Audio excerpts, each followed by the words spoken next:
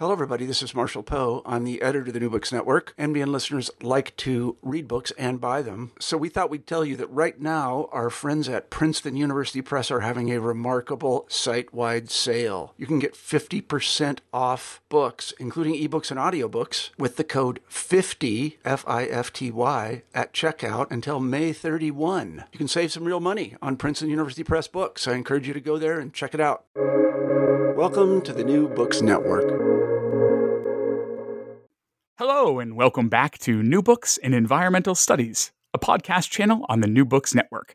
I'm Brian Hamilton, your host today, and I'm delighted to be joined by three guests. Together, they are the editors of the new collection, Acquired Tastes, Stories about the Origins of Modern Food, out today from MIT Press. I'll welcome them one by one. Benjamin Cohen is an environmental historian and science and technology studies scholar who's an associate professor at Lafayette College and has written two books, Pure Adulteration, Cheating on Nature in the Age of Manufactured Food, and Notes from the Ground, Science, Soil, and Society in the American Countryside. Dr. Cohen, welcome to the show. Thank you, Brian. Thanks for having us on. Michael Knekel is on the history faculty of Princeton Day School, and his first monograph is forthcoming from Oxford University Press. It's called Fresh from the Factory, Breakfast Cereals, Natural Food, and the Business of Reform, 1890 to 1920. Dr. Knekel, thanks for joining us. Hey, Brian, thanks a lot.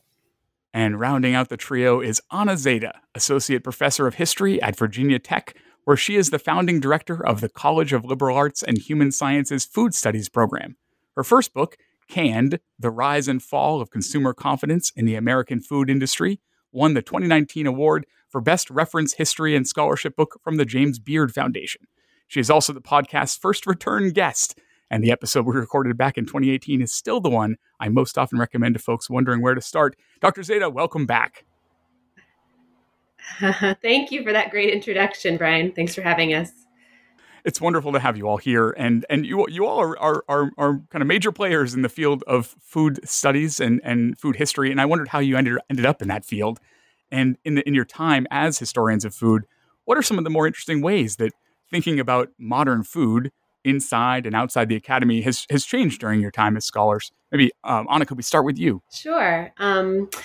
Well, my path to food, I think, comes both through my personal and sort of family history, which is probably another story, and also when I started my PhD program in the history of science, medicine, and technology at the University of Wisconsin, I was really casting about for a topic that both I felt passionate about. You know, I heard the advice that when you pick a dissertation topic, it should be something you're happy to sit with for a decade at least. And indeed, that turned out to be about the timeline of my first project.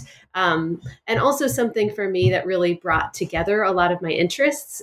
History of science, medicine, technology already, it brings so many things together. And I was also someone who was really interested in environmental history and consumer history and social and cultural history, all of these things, and so many other topics felt like they sort of put me into one of those categories or another, whereas food remained something that requires such an interdisciplinary kind of look to really understand and get at the heart of what's going on. And so I say food helped me not have to make a decision. It helped me sort of remain tied into all of these interests that I had. And it also felt like it connected to concerns and interests I had about the present and the future, and that something there that this book is very much trying to engage with as well is sort of how can we find a usable past, and how can some of the issues in our current moment be better fleshed out or understood through history. Thanks. Mookie, how did you become a historian of cereal? A historian of cereal. I think I sort of got sucked in slowly and accidentally because I discovered food history in college and initially approached it as something in the way that I think a lot of people first get to history of food, which is, oh, this seems fun. And a lot of people I like are taking this class and seem to do food activism. And as I got deeper into it, I think I discovered, we watched Food Inc. And read Michael Pollan, and I said, well, I've got to be the next Michael Pollan. This guy's amazing. And and people were interested in it, and I kept going, and I was interested in it. But I think, and so with my trajectory, but also to answer your initial question, I think so much of it was going from, oh, food is interesting, food is inviting, food is fun, to actually food is representative of so much more, and food clues us into these incredibly serious issues. And so if you want to learn about food properly, you have to understand the entire social and political context of where that food's being eaten. And a really good way to find out that context is to start by looking at the food. And so I think part of the field has been getting increasingly taken more and more seriously, and being seen for the amount of insight it can shed onto a wide variety of issues. And so, to go back to your initial description, maybe a historian of cereal, but so much more, right? That historian of cereal is kind of like the fun, playful way to put it. But if you're going to be a historian of cereal, that also means you have to study racism and class and gender and politics and advertising and everything in between. So yeah. Absolutely. Thanks.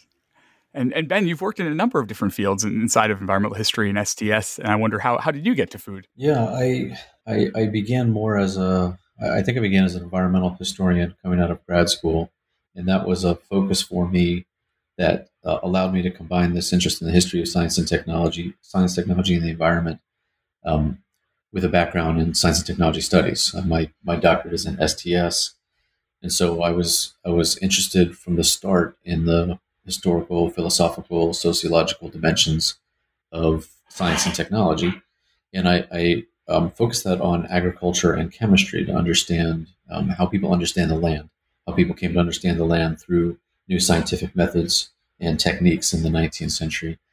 And that environmental and agricultural interest eventually led me to, teach some classes and work a lot with students on local food issues, contemporary 21st century issues, working with student farms and working on student projects, which are inherently interesting to undergrads and maybe to everybody. And I think because of that, I got increasingly interested in connecting the agricultural production side to the more consumer food purchasing side, and trying to understand the chains that connect them. And so I've kind of, in my mind, tried to move from this production, distribution, consumption network, or I don't usually say life cycle. I try to shy away from life cycle, but I might as well say it. Like this more life cycle history. And so that ends with food as the product of the land. And since food now isn't always the product of the land, it's now become interesting to see, well, why isn't that still always the case when it used to be entirely the case? Thanks. And Mookie mentioned Michael Pollan, and I still think about when Omnivore's Dilemma came out, that was the moment when it felt like everyone was just talking about food. Everyone around me was talking about food, and that was 13 years ago now.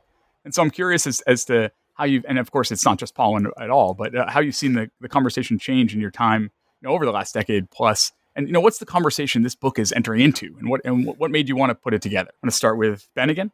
Yeah, thank you. We dabbled and debated how much to lean on or refer to the Michael Pollan anchor. It's so ubiquitous. We even had comments in the review process of like, really, are you going to mention Pollan again? But that's the one.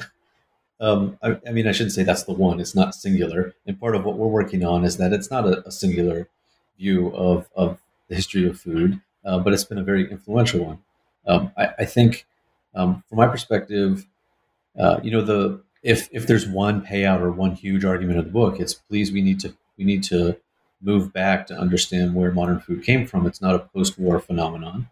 I think that's probably our main contribution. It's not one that we invented. Other scholars, other historians have talked and written quite a lot about this. But because of the popularity of food writing in the last 15 or 20 years, which has included pop food histories, which has included Pollan, there seems to be a more popular conception of that the post-war era is the origin of modern food. And if we want to resolve issues that people think are problematic and that I share and the concern about problematic nature of current food systems, then we need to attend to the changes that happened after World War II. And this always troubled me as a scholar, as a historian, believing that we're only going to be scratching the surface. We're not actually beginning at the roots of the foundational virtues and values and ideological commitments that still lay inside this nebulous term modern food system. So there's a split, and maybe I can hand this over to Anna and Mookie here, because I think there's a split there's great scholarship and amazing historical work of which we're contributing to, but it's not read in the same way that the popular food histories are. So it's not breaking through, or it's not. Maybe it just takes longer, but it's not changing the public conversation that I'm part of in like local food meetings or organizations or food policy councils, which might other be characterized as like the everyday mainstream conversation.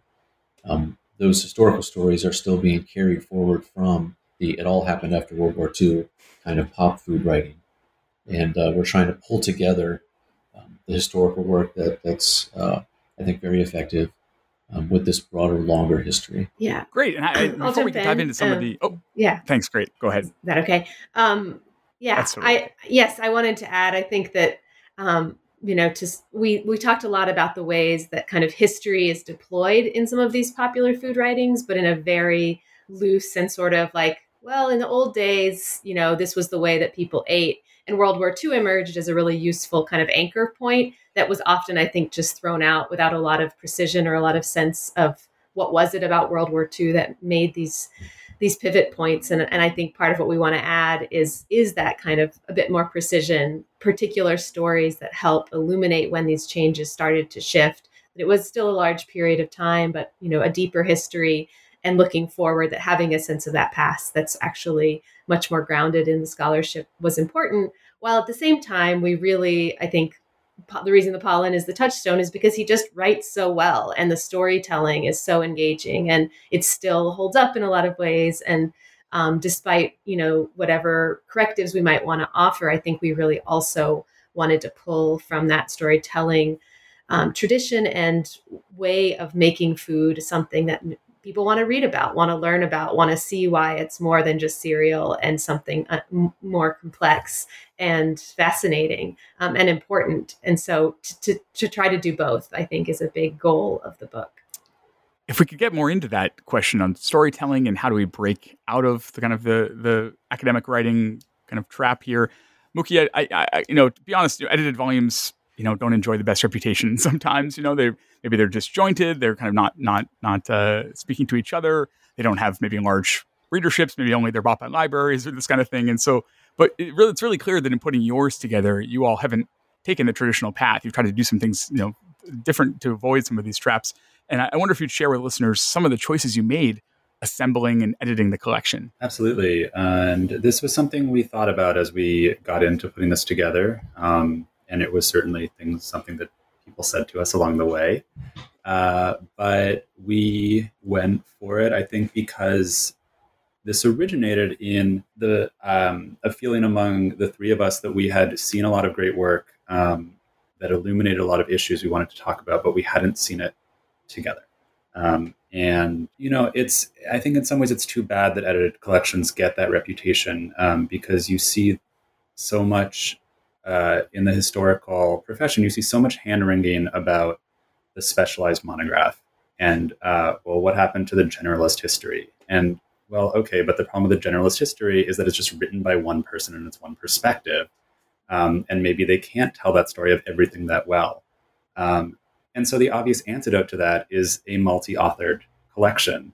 But then people stick up their nose about that too. But I think, hopefully with works like this one, we can kind of change that, because I think one thing we tried to do was make the works coherent, not in terms of forcing the same voice on all of them, but in terms of gathering all our authors together. We gathered in person with everyone who was able to make it. We worked with a writing coach all together.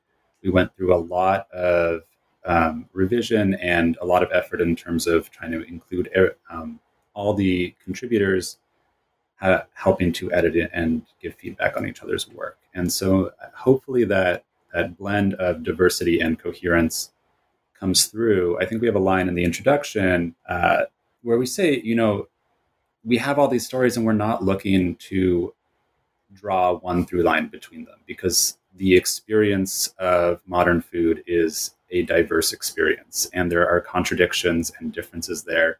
And that's okay. I think part of what we want people to come away from this is to have comfort with that ambiguity and that lack of firm answers on what's happening here, with this sense of overarching themes. Anna, could you say a little bit more about how you try to help authors that are not necessarily, trained in this sort of storytelling mode achieve that? Yes. So I think we definitely wanted to draw from other disciplines and thinking about what a collection like this can be. So edited volumes, even as its title to me, convey something unwieldy and not that interesting. But we often try to refer to it as a collection of essays or an anthology, or, I think in nonfiction, fiction, short stories, poetry, these kinds of anthologies are much more common. And we wanted to draw from that tradition to think about what is it to take lots of smaller stories that each have their own weight and heft, but put them together so it's an experience like a collection. And so toward that end, one of the things I think we did that was unique was that we hired a writing coach, Helen Rubenstein, to join us for the in-person weekend. We had a workshop together in Bethlehem, Pennsylvania, where we rented out a big house and we all got together for the weekend after writing first drafts. And all the contributors both got to meet one another, got to talk to each other, got to sort of get a sense of personality that I think, is always part of our writing, and who we are as people is embedded in the work that we do. And then Helen's role as a writing coach and someone who a big part of her work as a writer and teacher is working with academics and other writers to help them pull out their stories, was to have this perspective from a more writerly realm to say, what inspires us? What are the passions in this writing? How do we use characters? How do we use narrative and place and, scene setting and these other tools from creative nonfiction and pull that into our work? And I think for many contributors, it was a pretty transformative experience to approach their work and their writing from that perspective. Something that many of us don't get in our training is a real attention to writing, to storytelling, to narrative, to actually bringing people into our stories and not just assuming that they'll recognize why they matter. And I think that energy of that weekend and the experience with the writing coach carried through the revision process as the editors, asked people to continue to pull out those kinds of energies and to think about each other's work that they now knew much better because they knew the other authors as people. Yeah, it really shows through. I think, the topics in the collection are quite diverse. There is this, of course, this anchor around what constitutes modern food and how we're moving the timeline back before World War II. But the topics are quite diverse. Yet I think every essay, I think, makes a reference to another essay in the collection. It doesn't feel forced. It really seems like it shows these kind of points of connection. And you really draw these connections out for your reader, both in the introduction itself, but again, like throughout the essay, there's all these references to other parts of the collection, the anthology. And I wonder if you maybe could each speak about two essays that do speak to each other in some way, whether it's large or small, again, that play off each other, and also to give us a sense of what we find inside this anthology.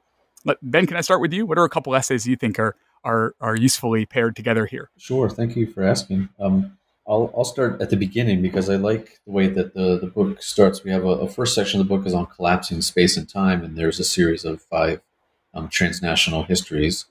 And to also, to carry forward Anna and Mookie's points a minute ago, part of what we were doing in constructing the contributions or asking the contributors, first is some small things like these will be somewhat shorter than standard academic essays, so keep them closer to 5,000 words instead of 10,000 words, because that's more packageable and you can imagine how to revise and work through that in a more narrative sense. And Helen's input on that was, I think, enormously helpful. So that, for example, the first chapter in the book, the first essay is by Tom Finger, and it's about the development of wheat production in Southern California. And his essay is really about the displacement and the violence and really genocide of indigenous peoples to take over Tulare Lake and reconstitute it through both malicious and capitalist means to become grain growing so that they could sell it to England, to the working class in England.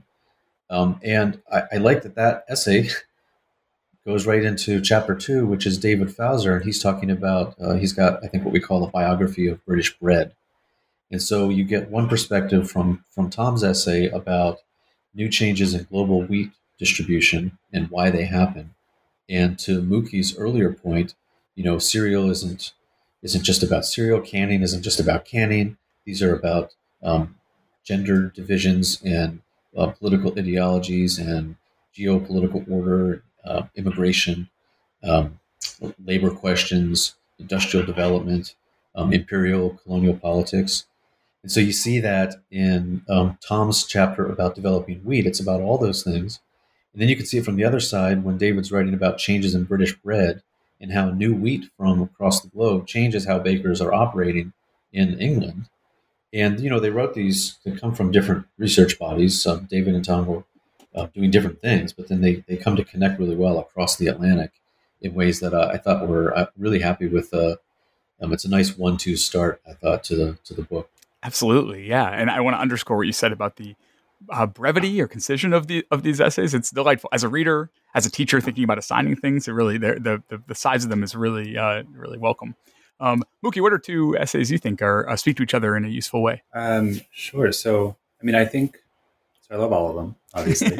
I think 2 that maybe nicely get us away from the sort of, well, maybe they are still fun and playful in their own way, but I actually really like the way that Tom Oakey's essay about distribution and Amherst Williams' essay about Marietta's lamb, which is a girl in the 4-H program raising a lamb.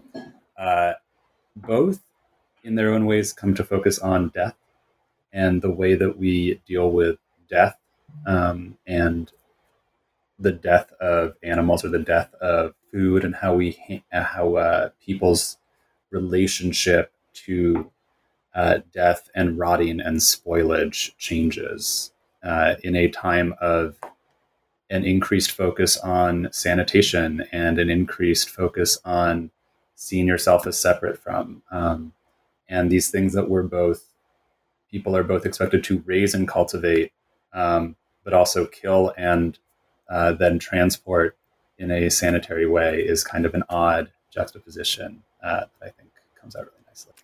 Thanks. And Anna, what's a pairing that you would like to call out? Yeah, well, one thing I'd say kind of as a broader note, as I look at the table of contents, we spent a lot of time discussing, sort of organizing these in a way that brings these disparate but connected essays into these topics. And we decided to categorize in the end in these 3 parts: a first part on time and space, a second on trust, and a third on science. And of course, different essays could have fit into different of these categories, and those categories themselves are big in ways that they're all encompassing. But I think that those do help us to think about, how the essays have some internal resonance, how these big 3 themes really pull together what's happening around at the turn of the 20th century in terms of transforming American life and creating connections to development of new consumer products through scientific use, through globalization. And so toward that end, I'll look to a couple essays in the kind of last part, science. I think that there's some really interesting connections between Lisa Haushofer's essay on this Darby's fluid meat, which were these, ideas about how to use scientific processes to extract the core nutrition from meat products to create, something like the modern bouillon cube, and how science and imperialism come into play to these ideas about extracted nutrition, about meat and what role it plays and what is it about meat that really matters. And at the same time, we have this, second essay from Adam Sprinson on the development of Protos, one of the earliest meat substitutes.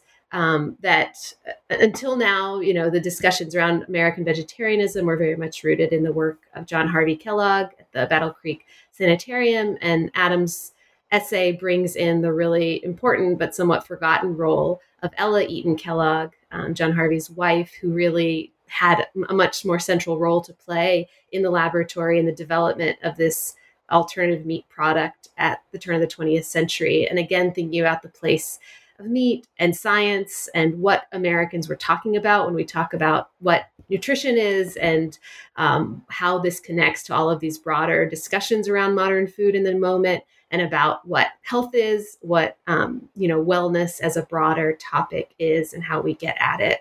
So I think that those two essays, the sort of meat and the fake meat, bring us together in really interesting ways.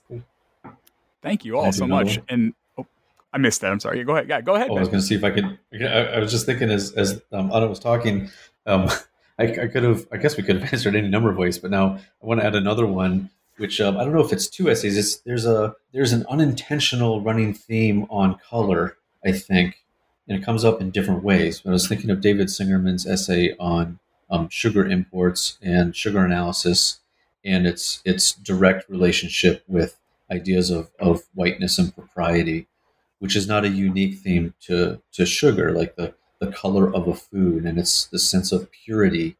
It doesn't come up as much in my essay in this book. It comes up a lot in my own, in Pure Adulteration. But I think there's a clever way that Singerman narrates those connections of racial politics around what's the appropriate color of something, with the racial politics around food analysis, especially sugar. And that's something that comes up with the Fauser's bread biography too, about white bread and brown bread. And then if you take those together, this comes up in several other essays too, like in Farron Levesque's contribution. Their essay is about really an origin story of food justice in America. And although it's not necessarily the color of the food, it's so fully about the color of the people. Talking about Ida B. Wells in Memphis and Lucy Parsons in Chicago, and the way that white populations reacted to black grocers.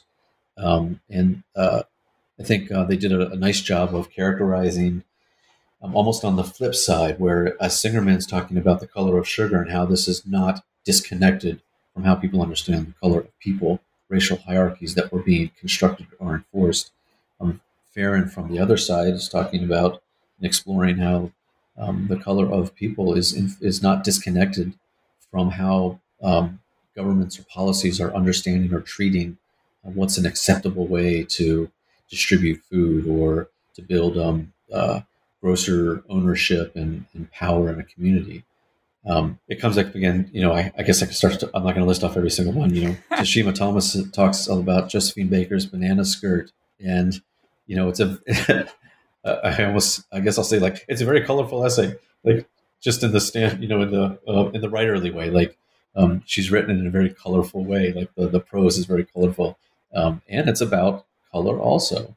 So that I don't think, like in the intro, we don't hit that on the nose of like, watch for this and look for it essay after essay. But when you look back at it, I think that it does thread through almost all the sections. You see that kind of racial observation. It's such a rich collection, yeah. And as you teased here, Ben, you three are not only editors, you're also contributors to the collection. And I'd love to hear you each say a little bit more about your contribution. Ben, your essay is called Gilded Sugar and Corn Syrup's Long Con, and it opens the book section on trust that Anna was referring to. And I'm reading this alongside, I'm reading the new Jonathan Levy's like 900-page history of capitalism. And there's a part in there where he says, basically, capitalism is always, in some sense, a confidence game. And you're saying something similar here. And I wonder why is trust such a major theme of modern food specifically? And how does the story of corn syrup show that to us? Yeah, I mean, thanks for asking this. I'll admit that this one is actually excerpted. It's an adaptation from a chapter in my other book. I think that's the only one in our collection, which appears at least in large part elsewhere. It really, it's the first essay in the trust section. And we say in our intro that the first section of the book, since the trust section is the second section, carves out this understanding or shares a set of stories that help help readers understand what it means to seek to collapse space and time, these issues of transnational distribution and new production networks and consumer outlets. And the payout for that is confusion and uncertainty. And there's a standard line in probably so many environmental histories or food histories about, distance equals distrust, like the separation of the producer and consumer class explains everything. And I sometimes get concerned that that's overstated and it's a very like one-to-one equation that's somewhat, it's not problematic, but it's simplified. Yet I'll accept the premise historically that modern food systems that grow between the 1870s and 1930s are growing in this period where the producer class and the consumer class are greatly separated in ways that they have never been in human history. And that accounts for a great deal. And it accounts for uncertainty about the source of food, uncertainty about who's selling it, uncertainty about its merits, because people have less to do with the production side. And so trust for me, is a central variable. And sugar is a great example of it, because sugar is almost always, at least in the modern imperial age, it's coming from somewhere else when it's cane sugar. And so people are developing, other kinds like beet sugar and grape sugar, sugar from vegetables, because you can produce those more locally, and perhaps you can have more familiarity with it. So glucose is the term that they used to describe what had been called grape sugar. Now we just know glucose is one of the body sugars, but before it gained its modern medical identity, it was an alternative to cane and beet sugar. And it's fascinating to me because it too was suspect. People still didn't know what it was because it was coming from factories and it was highly processed, and it took a lot of sulfuric acid to make it, and you didn't know if it was going to make you sick. Without narrating the whole chapter, I begin it by understanding there's a big court case in the last 10 years over whether a certain corn syrup could call itself corn sugar. And this is Karo syrup. Is it allowed to call itself corn sugar? What's the difference between corn sugar and corn syrup? And that case got settled where Karo wasn't allowed to call itself corn sugar. But it fascinated me because Karo syrup was the result of all these entanglements in the late 1800s when the glucose industry was trying to get off and away from the stain of its name, because it was perceived to be an adulteration. It was perceived to be an affront to sensibilities about purity and propriety. And so they didn't call it glucose anymore. They called it corn syrup, and they came out with a new product called Karo, 110 years ago. And so 100 years ago, at the origins of this story, this was a solution to a problem to make sure people would trust it. And 100 years later, it ends up in this multi-year court case where the confusion still persists. And I took it as a fascinating example of the consistency of this modern problem of trust, that we haven't solved it. We just keep shifting it to new forms. And that problem had begun in this period in the later 1800s. Thanks. Mookie, your contribution is called The Search for the Average Consumer, Breakfast Cereal, and the Industrialization of the American Food Supply. And more than any others, I think it really hits home on how hard it can be to write the history of food systems. And I wonder, what are some of the challenges and that you've encountered trying to do that, and how have you faced them? Yeah, thanks, Brian. So I think, and I want to acknowledge what you said earlier about the brevity and the brevity of the essays when you're thinking about assigning them. And I appreciate you saying that. I know you teach at Deerfield, and I came out of my PhD and I've been teaching high school too. And I love teaching high schoolers because, there's this group of people that no one has yet effectively taught to be ashamed of not knowing things. And so they are so good at asking questions that really force you to explain yourself. And that has helped me refine my scholarship, I think, more than so much else. And part of writing this essay was thinking, okay, how would I explain this to my students? And this did not start off as an attempt to talk about the difficulties. It started out like so much of my earlier academic work in graduate school as an attempt to cover up the difficulties and to pretend that there were no difficulties. And as I went through, this was really born of the frustration of, okay, this isn't clicking, this isn't saying what I want to say. I know I want to tell this story. Why do I want to tell it? What is, and why can't I get it to click? And I think at some point I realized that we all love the writerly. We all kind of want to be writers, and so many academics, I think, they want to write like they're writing for the New Yorker, and the New Yorker does so many wonderful things. But I think the New Yorker has also convinced us all that we need to find one perfect avatar that embodies the complex story we want to tell, and we have to start and end with this character, and that character has to somehow go through in this Forrest Gump-like way all the major milestones of the history we want to get out of our pens. But just like Forrest Gump, nobody is a perfect avatar, right? And nobody is going to, and we want to make things accessible by humanizing them and telling stories. But the problem is that it then collapses those stories and reduces those stories to an individual experience when even an individual doesn't experience the same thing the same way every time they experience it. Right? People are complicated, people are diverse. And so one of the things I was wrestling and trying to talk about is kind of many of the things we all know about, which is, that most people aren't in the archives. We get stuck telling the stories of powerful people who leave written work behind. And of course we know this. Although we don't always remember it. And even reading against the grain can be very difficult. But also when we do write social history, whose social history are we writing? Who are we adding back in? And are they as typical or as representative as we want? And even thinking about the categories of consumer or average or normal, those are political constructions. Those are positions of privilege. The ability to define what's normal is inherently a privileged position. So thinking about who we talk about and conflating what's typical with what's representative and what should be normal and all these complex things are things that I think about in my own work and also wanted to try to explore a little in this essay. Thanks. No, it was great. And Anna, your piece is sort of a bonus chapter of your book, I would feel like, and it's a lot exploring all those themes, but in a new way. And it introduces us to the character of Marion Harland, a food influencer, essentially, of a century ago. And, unlike the kind of the average consumer that Mookie was trying to get at, celebrities are easier for historians to access and kind of gather material on.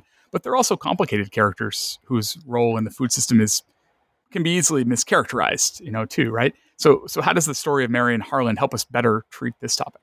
Yeah, and just to go back to Mookie's point for a minute, I really love Mookie's essay, and I think that kind of attention to the experience of writing history and the process and the questions I find so fascinating and often so covered up in a lot of historical scholarship or scholarship in general is like the process. How did we actually get here?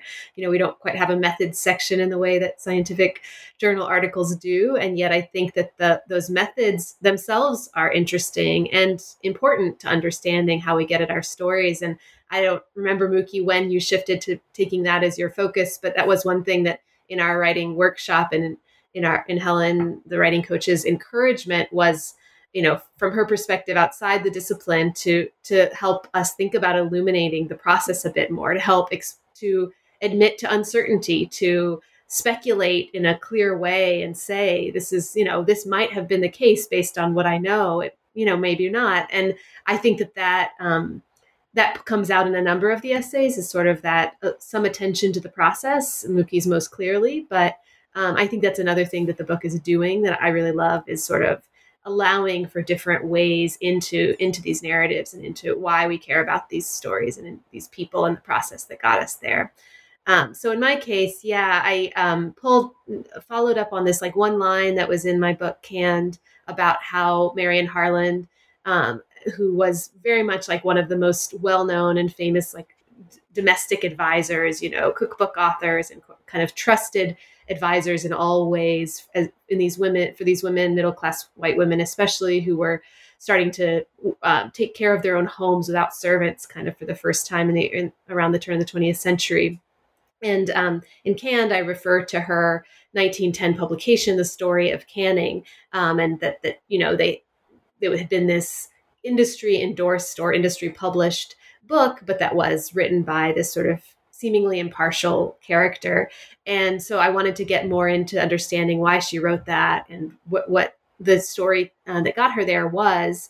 And in fact, in her case, it's so interesting because there was a clear transition from the late 19th century where she was writing really disparaging comments about canned food and how disgusting they were and how no one should eat these things, to by 1910 writing an entire book dependent on canned foods and, saying that they were so important to the kitchen. And in telling that story and trying to pull out some of these little threads of sort of, well, is this just a clear story of her selling out? Did they just pay her a lot of money to say what they wanted to say? Or was there something a little more complicated going on?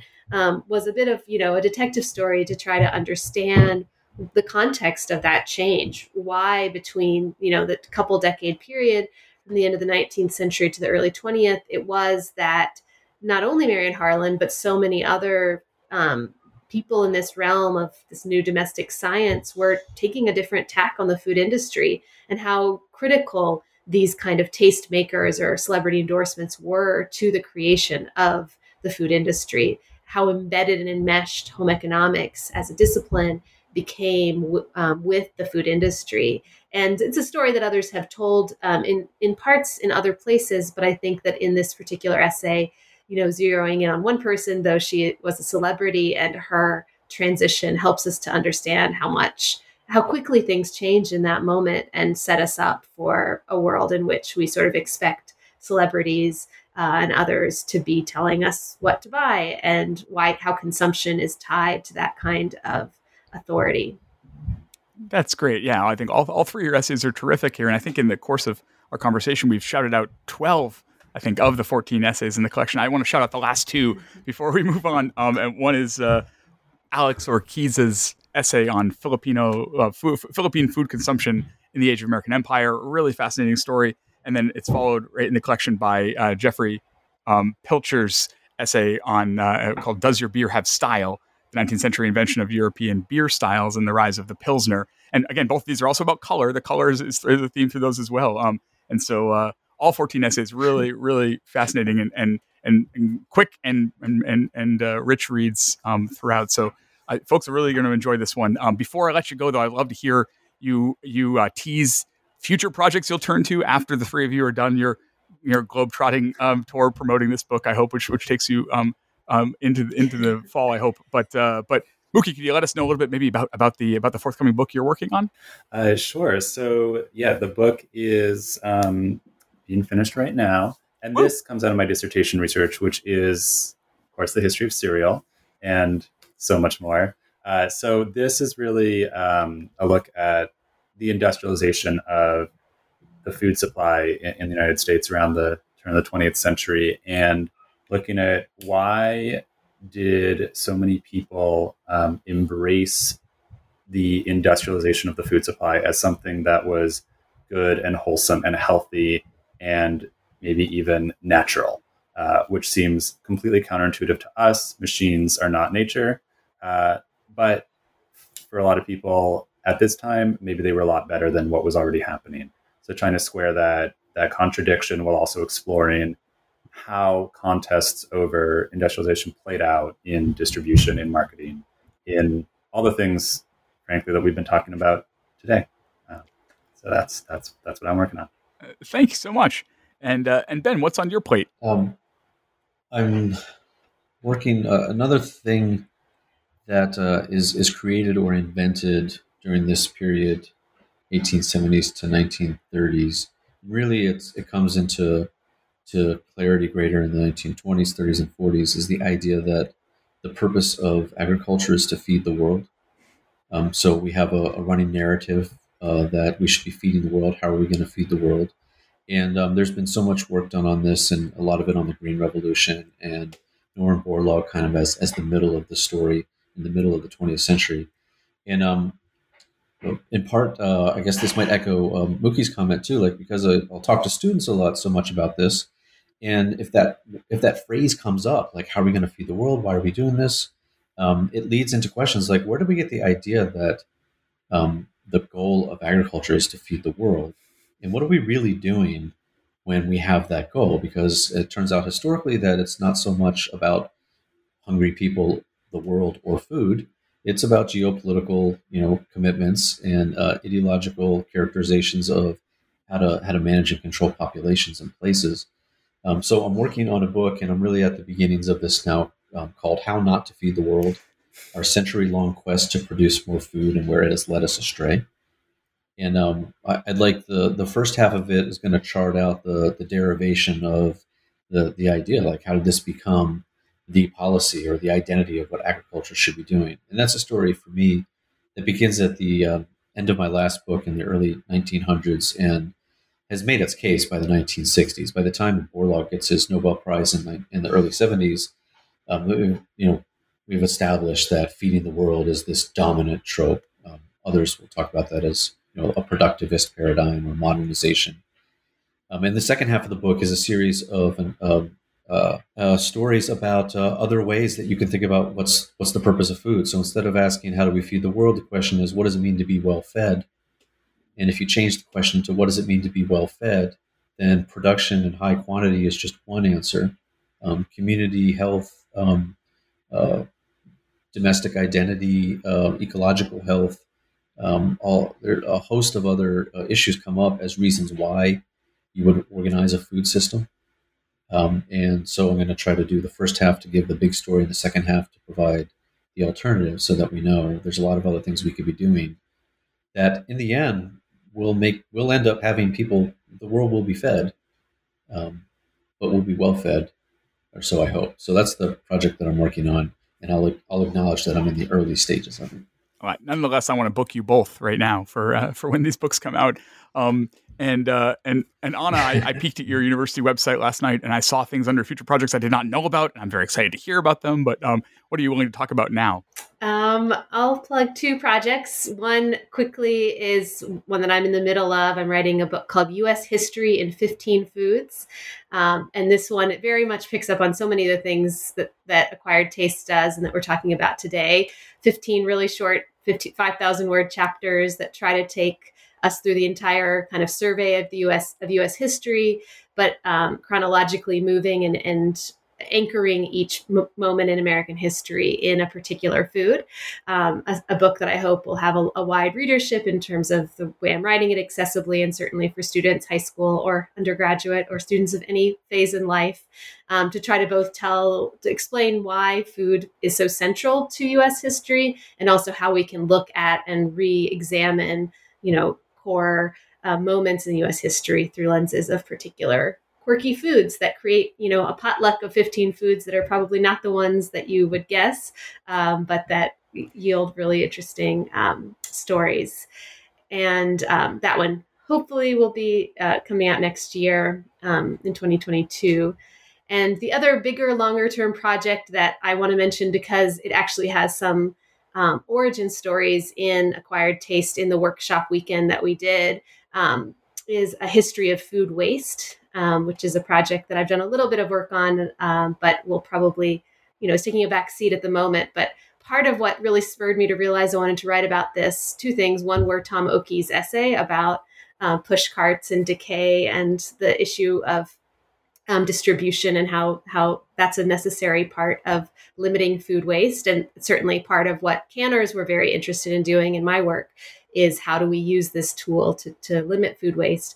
But also when we were, during this workshop, we all got together and we ordered some platters of food from a local place for, we had an event, I guess we haven't mentioned, we had all the authors try to create little mini sort of TED Talk style presentations that they did, like a 7-minute, I think, presentation to public audiences that Ben organized among some of his community, and to try to pithily say, what is the one thing that this essay is about? And that move between audiences was really useful, I think, for the authors. But that is to say that the platters were delivered, as they often are, on these like decorative kale, found bottoms. The platters are lined with kale or lettuce or whatever, and the actual food you're supposed to eat is on top of the greens. And the thought is that I guess those greens usually get discarded, but I didn't want to discard them, and so I saved them.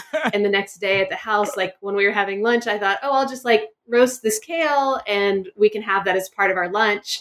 but I wasn't paying attention, and then it burned, and I think the smoke alarms went off in this house, and I was just thinking about the lengths to which I went to save this like kale garnish, and then ended up burning it, and how kind of obsessive I am about not wasting food, and at the time I was really casting about for a next topic, and it really sort of came together that food waste was something I wanted to work on. So I've been gathering material. I've written one article on grocery garbage out of that material, and will eventually write this much bigger, hopefully somewhat global history about how we've come to be a nation of food wasters and a world of food wasters, and how that contributes to climate crisis and global greenhouse gas emissions and cultural norms about what is waste and what isn't, and why all that kale is being thrown away. Terrific. Such exciting books on the horizon here. The book we've been talking about, again, is Acquired Tastes, Stories About the Origins of Modern Food. It is out today from MIT Press, and it is edited by my guests, Benjamin Cohen, Michael Kadeko, and Anna Zeta. Go get your copy now. Thank you all for your time and for this book. Thank you, Brian. Thank you. Thank you, Brian.